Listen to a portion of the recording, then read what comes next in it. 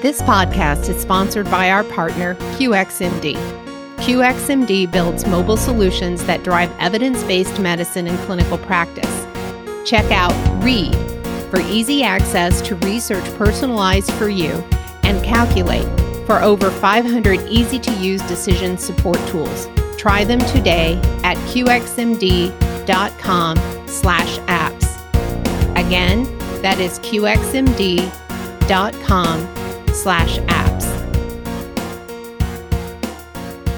Welcome to the Critical Care Obstetrics podcast. The next few episodes will be following up from our discussion with Miranda Clausen, an AFE survivor, and now the founder and director of the AFE Foundation. We'll be doing a 3-part series on amniotic fluid embolism, or AFE, to include history, diagnostic criteria, management, and how you can prepare your team with simulation. My name is Julie Arafeh, and I'm the Director of Simulation at Clinical Concepts in Obstetrics. And I'm here with my partners, Stephanie Martin, Director of Medicine, and Suzanne McMurtry Baird, Director of Nursing at Clinical Concepts in Obstetrics. I want to talk briefly about what we're going to be doing in these next 3 episodes. Episode 1, we're going to talk about the definition, history, and incidence of AFE. We're also going to talk about pathophysiology and the clinical picture that you're going to see. Then in episode 2, we're going to spend the entire episode on clinical management, because that is one of the issues that most people are really concerned about, is managing these patients. The last episode, we're going to take a case study and put all of these parts together, including how you can prepare your team using simulation. So what is amniotic fluid embolism? Well, as we all know, it's catastrophic and it's unpredictable. It's a reaction that the patient has to amniotic fluid entering the bloodstream. It's assumed to be very rare and have a very high mortality rate. So let's look at some numbers. 2 to 6 episodes occur during 100,000 births or deliveries. That's likely an overestimate. And the reason it could be an overestimate is that AFE is a clinical diagnosis only. There's no test or no study that can be done that clearly defines what happened to a patient as AFE.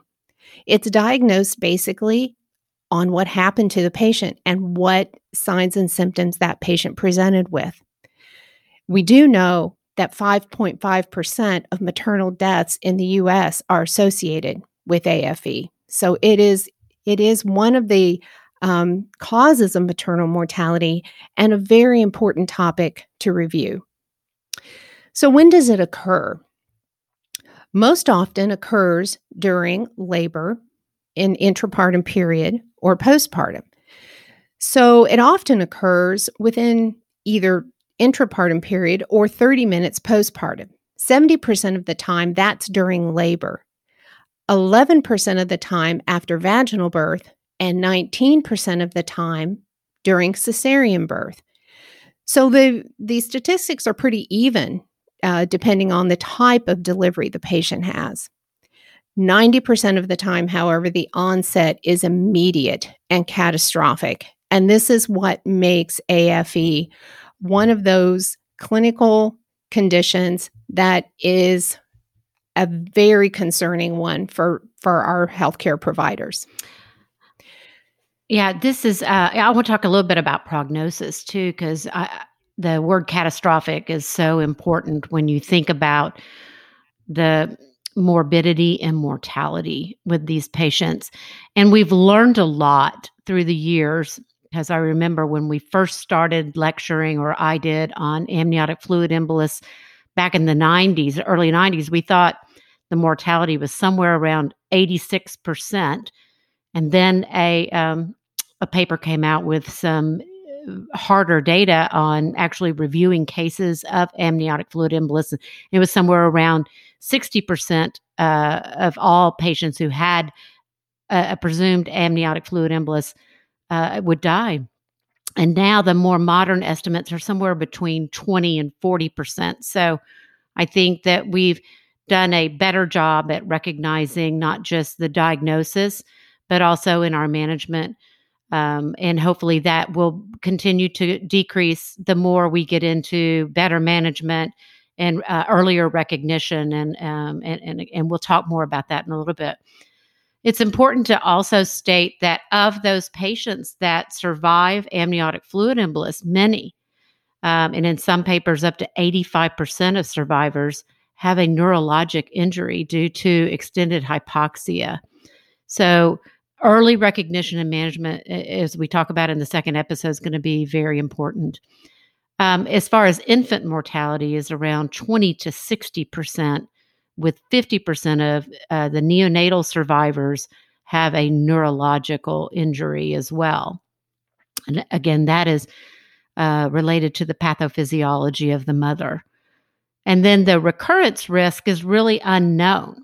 I know many of these survivors have a very, it's a fear of having another pregnancy. So we really don't know how that would look if they were to have another pregnancy. So we don't know, have a lot of data on recurrence risk. And then of those survived, not just neurologic injury is a possibility, but other significant morbidity. And that could be either physical or mental morbidity for those patients, so survivors. And I would point you back to our previous episode of our interview of Miranda Clausen. She is a survivor of amniotic fluid embolism. And I know many of the listeners from her Amniotic Fluid Embolism Foundation may be listening and would concur with that as well. Other things that we would like to talk about is risk factors. So a lot of people will say, well, so what are the risk factors associated with amniotic fluid embolism? And I want to stress the emphasis that amniotic fluid embolism cannot be predicted. Okay, so we cannot predict which patients are going to have an amniotic fluid embolus and who is not. So that needs to be made clear. So based upon what we've reviewed in case studies, there have been some proposed risk factors, but certainly none of these, when you hear them, you'll think, oh, I'm going to start looking for an amniotic fluid embolus in these patients because they're so common. So the first being cesarean delivery. We just saw the data or just listened to the data about vaginal birth versus cesarean birth, and they're fairly similar. But if you're having a cesarean birth, that has been associated as a risk factor. But with 33% of the patients in the United States, hopefully that number is coming down in your state, having a cesarean birth, then you would think you would see a lot more amniotic fluid embolus if that was a risk factor. So again, unpredictable. Operative vaginal birth is another risk factor that's been labeled in the literature. Placental abnormalities. So whether it was a patient who had a placental previa, a placental abruption, or an abnormal placentation like an accreta, those patients have had a higher risk. And then patients who have preeclampsia or eclampsia, those are also labeled as risk factors. But again, unpredictable, cannot be predicted based upon even the risk factors that I just listed. So it can happen in any patient. Now, another issue with amniotic fluid embolus that has come up is the name, amniotic fluid embolism. It suggests that amniotic fluid is somehow causing a physical blockade of an amniotic emboli as the etiology. And whereas that certainly could happen if it were very, very, very large volumes of amniotic fluid emboli entering in the maternal system, it is more a pro-inflammatory anaphylactic type reaction to amniotic fluid entering the circulation versus a physical blockade of amniotic fluid in the pulmonary vasculature of the mother. Thus, the reason that some have suggested a name change instead of calling it amniotic fluid embolism, the name to be changed as anaphylactic syndrome of pregnancy.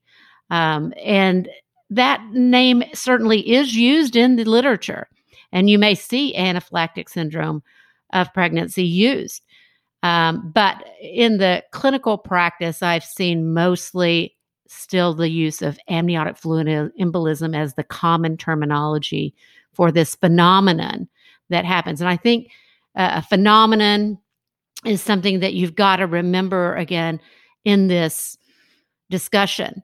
So one of the big myth busters of this is that this fetal debris commonly found in a woman on autopsy with an amniotic fluid embolism, or they've had a clinical diagnosis of an amniotic fluid embolism, and on autopsy, they find fetal debris in the maternal circulation. So that has fed some of the thought that this is some kind of physical blockade. But again, that is also commonly found, or the fetal debris is also commonly found in maternal circulation of women without any symptoms of amniotic fluid embolism or this phenomenal reaction to the amniotic fluid.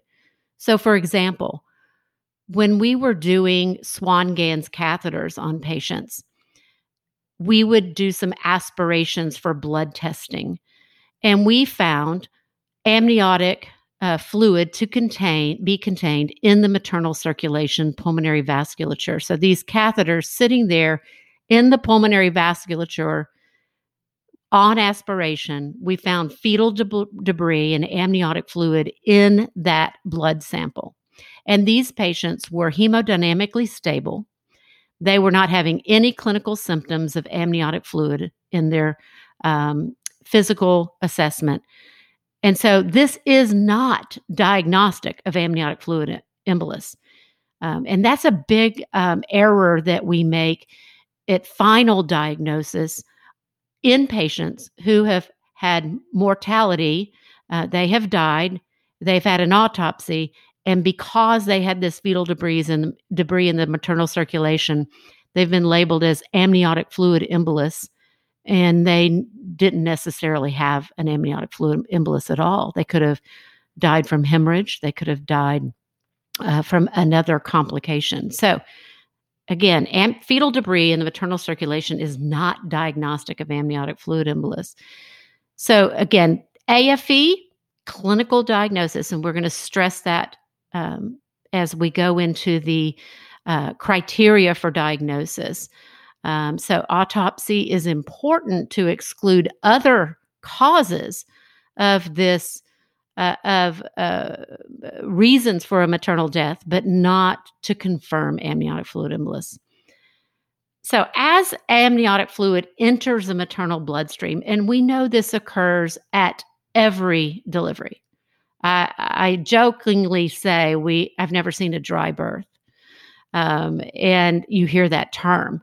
Amniotic fluid enters the maternal bloodstream in every delivery and during labor as well.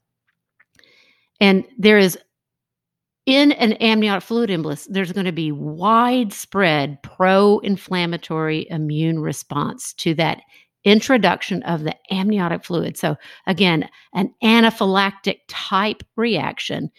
And that is the phenomenon, the cause of the pathophysiology in amniotic fluid embolus. Yeah, and what we don't understand clearly, there's a lot we don't understand about amniotic fluid embolism, but one of the things we don't understand clearly is why do some people have amniotic fluid and tissue introduced into their bloodstream and have no reaction at all, and yet others get this introduced into their bloodstream and they have this catastrophic cascade of events leading to amniotic fluid embolism clinical presentation. So I think that's one of the big questions that remains unanswered, is why the variation in response. And I remember my first amniotic fluid embolism. I was a brand new attending. I literally day one of being an attending and after graduating from residency. And the young woman was my only normal laboring patient on the board. We were very, very busy and everybody was very high risk, but she was post-term, being induced simply because she was post-term.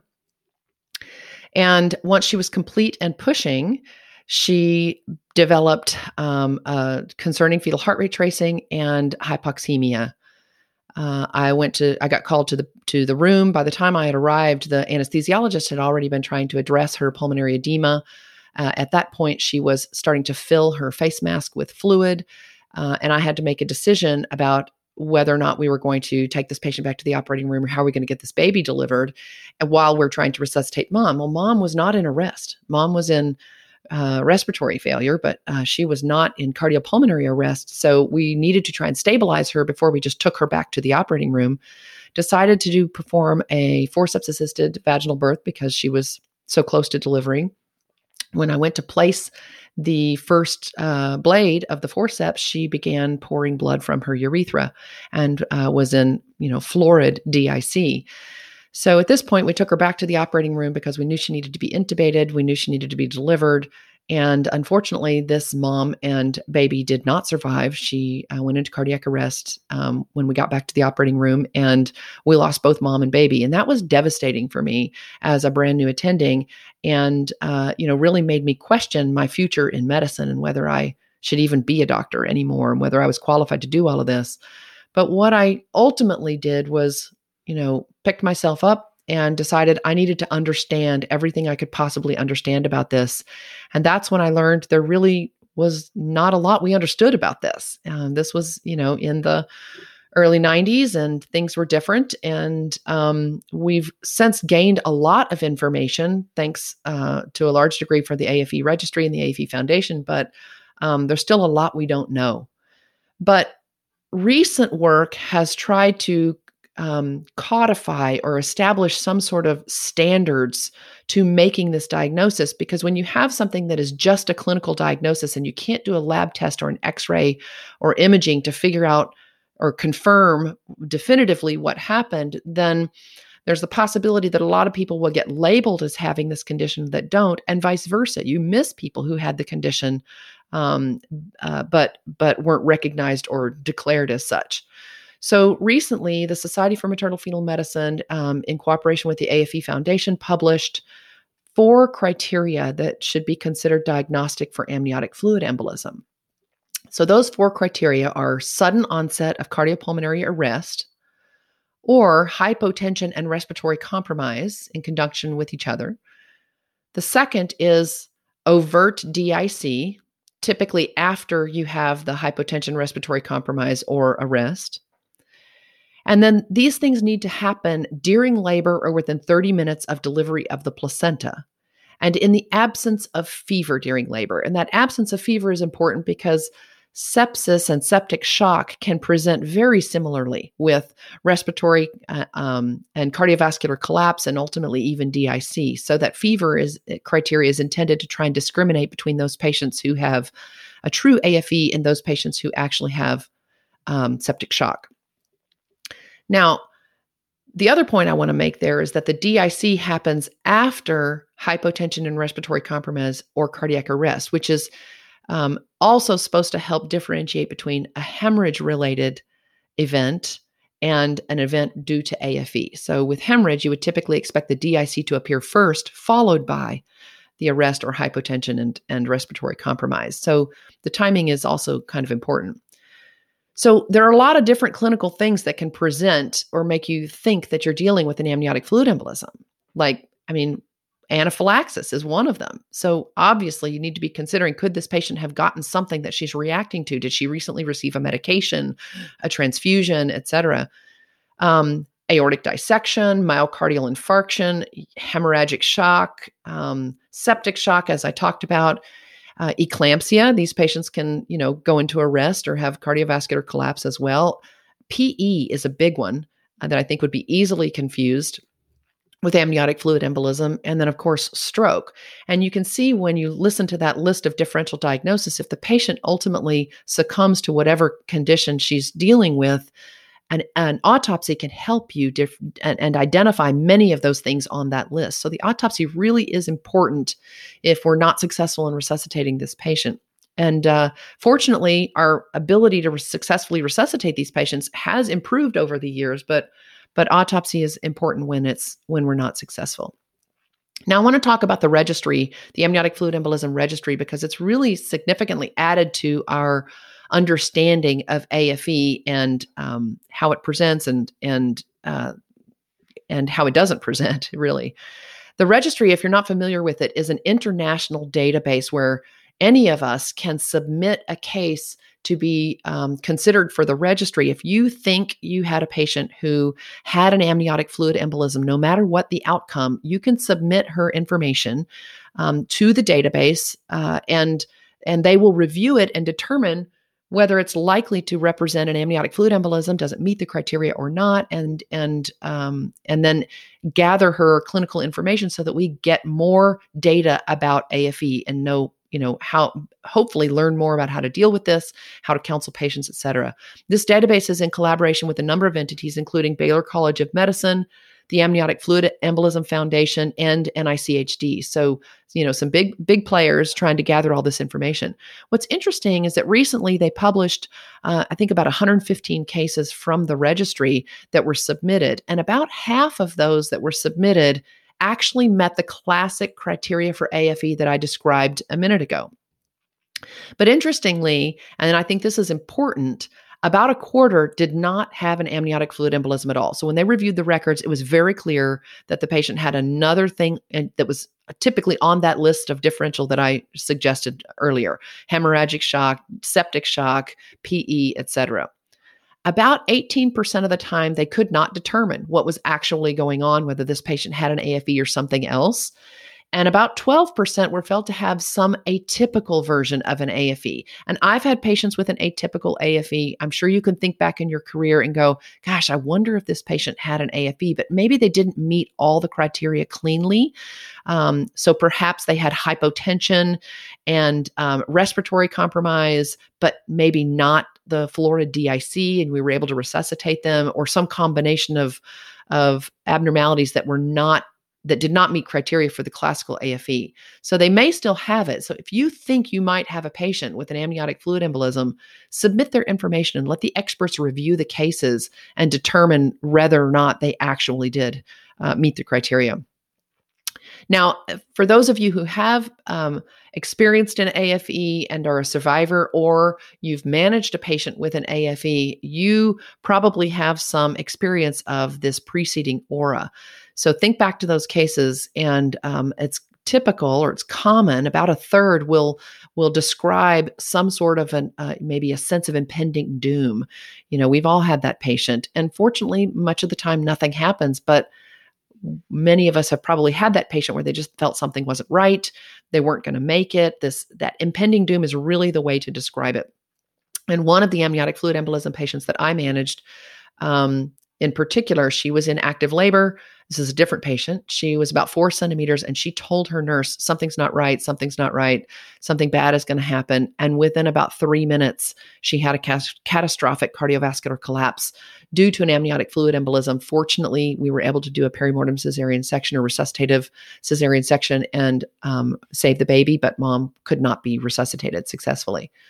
Other preceding auras, change in mental status, anxiety, agitation. They might have a seizure that you think is eclampsia, and then they have this cascade of other events: nausea, vomiting, chills. There's kind of a variety of different things, but that sense of impending doom obviously concerns people quite a bit.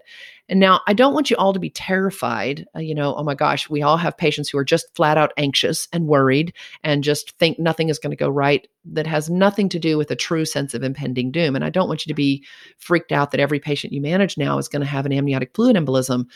But, we do want to stress that you need to listen to your patients. And if you're not familiar, the Centers for Disease Control has what they call Hear Her. And it's a campaign to encourage us as obstetric healthcare providers to listen to our patients. So the HEAR, H-E-A-R, is an acronym for H stands for Hear Her. So actually listen to what your patient is saying, and give them some credibility. Don't just blow them off if they're saying something that you don't believe or you don't know how to evaluate or whatever. Listen to them, acknowledge their concerns and what they're saying. The E, Suzanne, did you want to add something?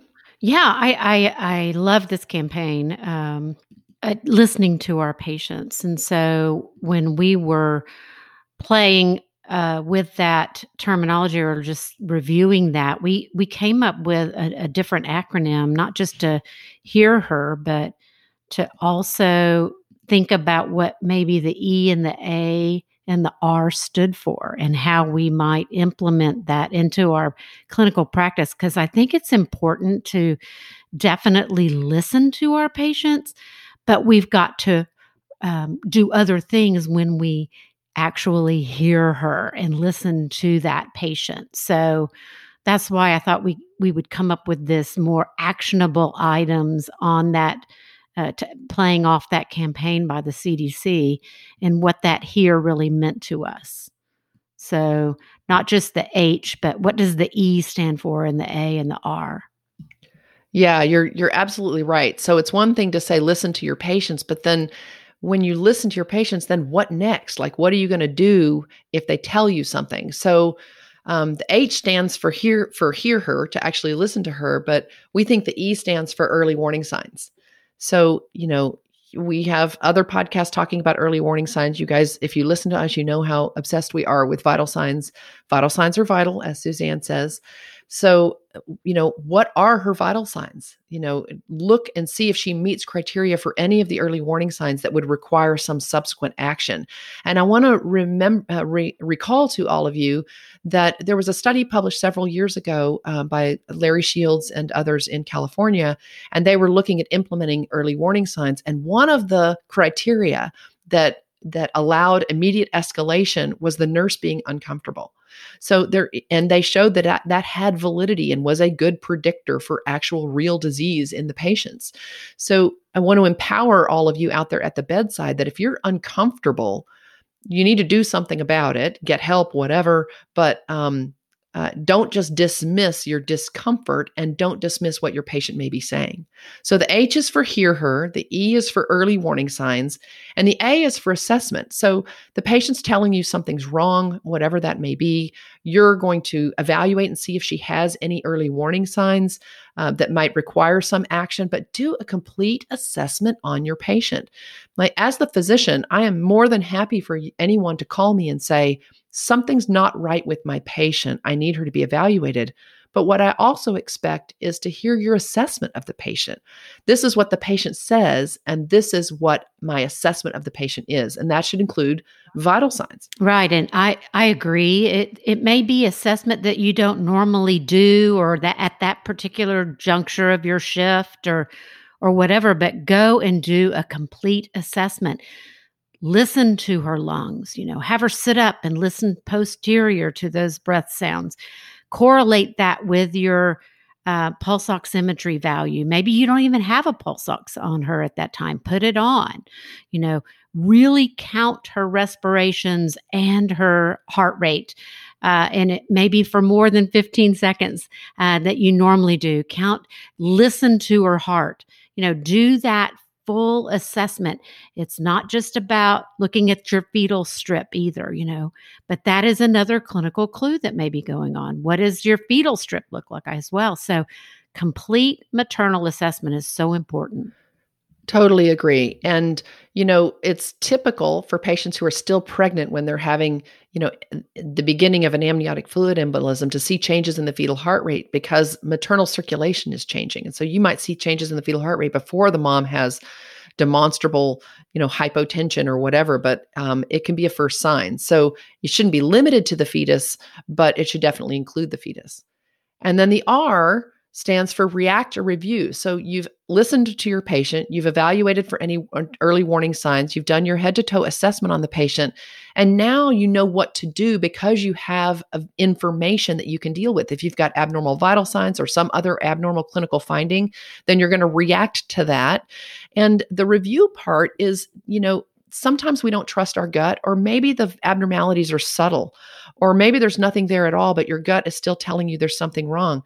get somebody else involved. Get another nurse or your charge nurse to come in and make an evaluation of the patient with you to help see, is there, something else you may be missing, or maybe their experience is different than yours and that they have that different perspective that can really help you determine, is there something real or not? And what's our plan for follow-up going to be? Like, we didn't find anything this time. Are we going to check vitals again in 4 hours, or maybe going to reassess her in 15 or 30 minutes based on what you're evaluating, what you're finding?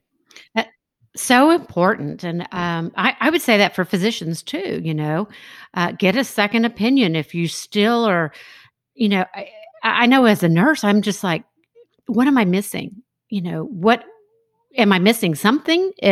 Should we look in another direction? And the whole saying of, two minds, much better than just one. So maybe a different perspective from somebody else. And I always appreciate somebody else coming in and looking over what I've done, and maybe I'm missing something. So it's part of that critical thinking piece that we discuss a lot too. Yeah. And as a physician, I would absolutely echo that.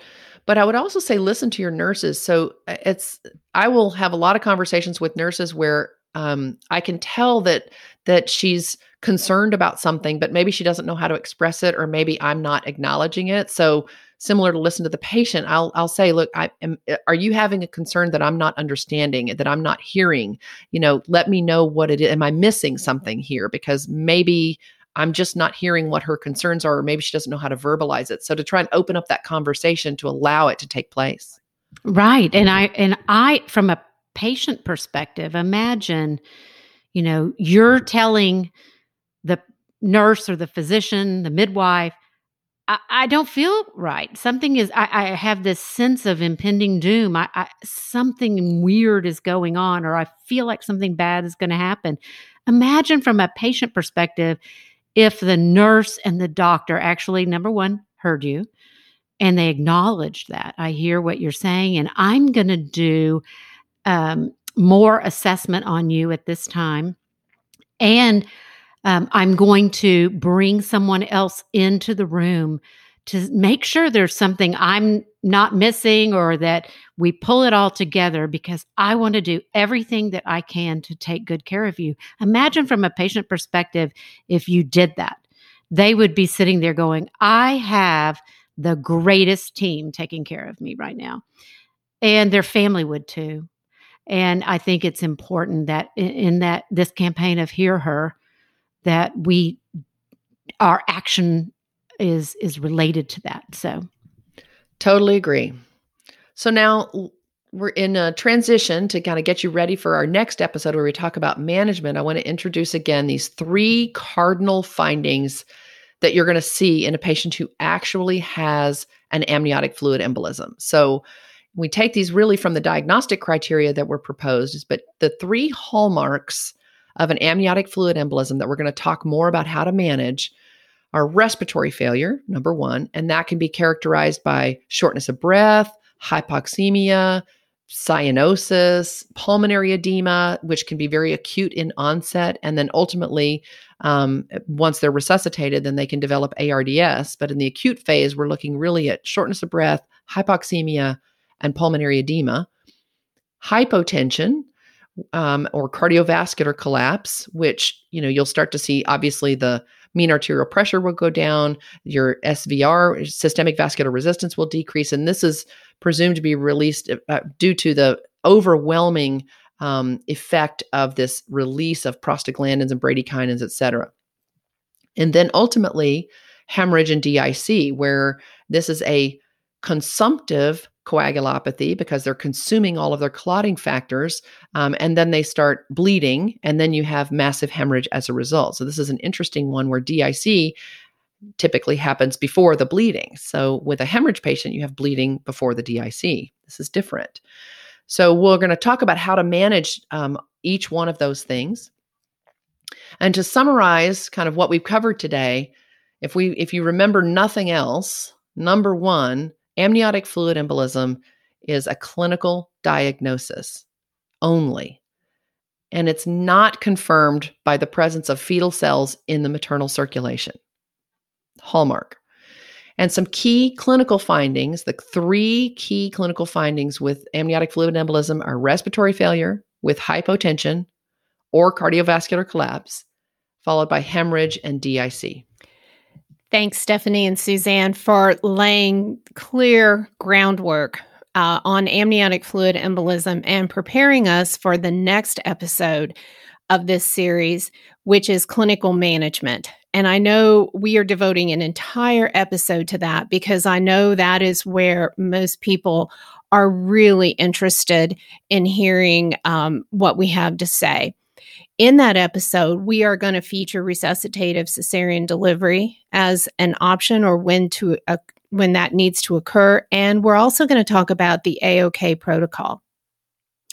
So we look forward to seeing you next time. Thank you for listening. Don't forget to subscribe and leave us a review. You can learn more about our company at www.clinicalconceptsnob.com.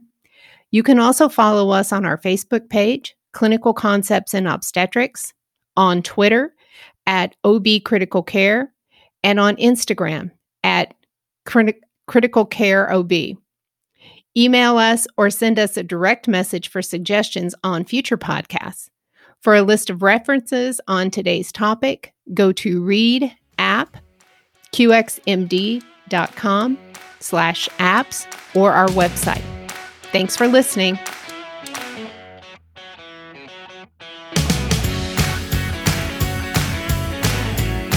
This podcast and music was produced by Austin Baird.